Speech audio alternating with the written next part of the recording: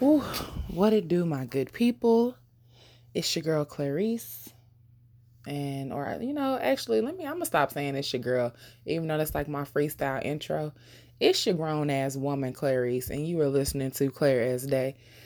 And it's like midnight, or no, ooh, Lord, it's 2 o'clock in the morning. Sitting up because I was in a place. Sometimes, ladies, we be in places, in spaces in the middle of the night where you just gotta sit and get your mind back right. So I'm up, I'm saging, and I'm wanding myself down and redoing the altar or setting up new altars and just clearing energy because, we headed into a new moon soon. And so this is the phase between the full moon and the new moon is all about releasing. So I'm clearing. And I love listening to Abraham Hicks, more specifically Esther Hicks, because Abraham passed a few years back. But I love listening to snippets from the seminars that they do because there's always just something that will help get me back on track to the high vibration manifestation level that I should be on. And I was listening to one in particular, and she said that we often don't know how to we spend so much time focusing on wanting better that we don't know how to just let go and let life be better. And that hit me like a ton of bricks because part of why I'm sitting up in this place in the middle of the night is because I'm specifically reflecting on decisions that I've made in relationships and the lack of boundaries that I have shown in those relationships, or the unhealthy boundaries that I had going into or developed while there. Just the pattern. It is a repetitive pattern of me seeking to be with people who are either not available emotionally, not available, not on my level mentally, who physically are not in proximity or are physically in proximity, but it's still just not what I want. It be issues, y'all. And I'm really over here looking at it. So I was doing some lightweight Facebook stalking and went back to look at a couple of my ex's pages, or more specifically, like the main ex's page. Someone was just calling me to do it to see where is he at now? And lo and behold, he's still sitting on the corner in South Dallas drinking beer early in the morning, looking rough and ragged. And all I could do was be grateful and thankful that I'm no longer in that situation and I'll move forward. But I remember how long it took me to emotionally and mentally move forward from that situation. And it was at least a solid year before I could recognize that my life was better, because I spent a year trying to undo and say, oh, I just want things to be better. I want them to be different. I want to be able to undo the mistakes that I made. And it took about a year before I realized, no, chick, your life is better. You still trying and seeking and searching for something that is already here, Clarice. So just chill out. Moving forward, looking at also doing some light Facebook and Instagram stalking of the guys that I've talked to in the last year, and realizing those same behavioral patterns that got me in that really crazy, abusive, wild ass relationship all those years ago, some of those patterns and habits still exist within me now. I can count back to that relationship. I guess it's been 6 years now, 6 years ago. I can count back to how many opportunities I had to leave before the relationship got serious because he kept pulling away from me. And all I would do is throw more of my stuff at him, giving him a reason to come back and get me.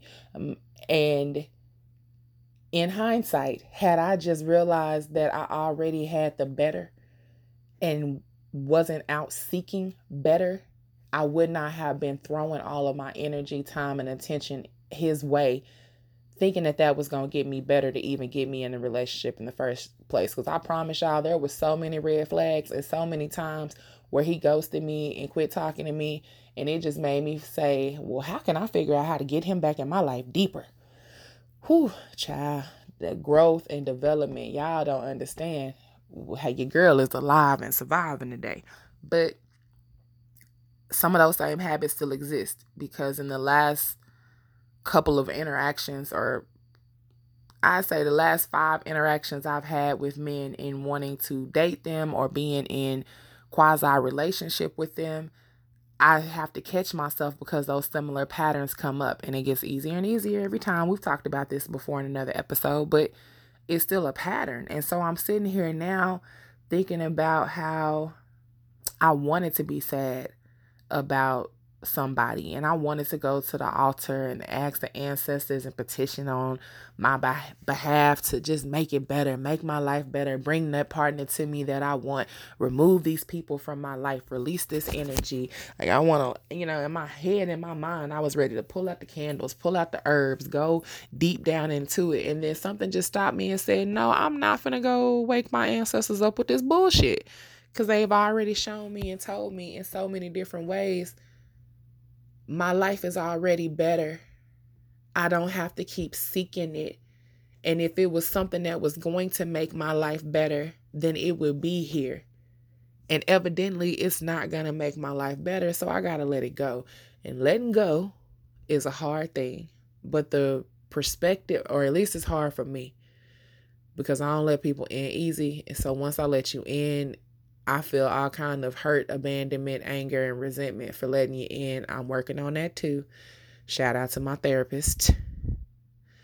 I'm working on that too. But when I let people in, it's hard for me because I've given very intimate and raw pieces of myself because that's the only way I know how to function. My roommate called me out about something last week or this weekend because I was going on a date with a guy, or supposed to go on a date with a guy, and I kept like back and back with it because something just didn't feel right, and it was making me uncomfortable with how kind and sweet and gentle he was being about the whole situation, even about my anxiety and my fears, about me being real with him about kind of where I'm at with dating outside of my race right now. And he has just been a very sweet and kind and gentle and tender man towards me and to me.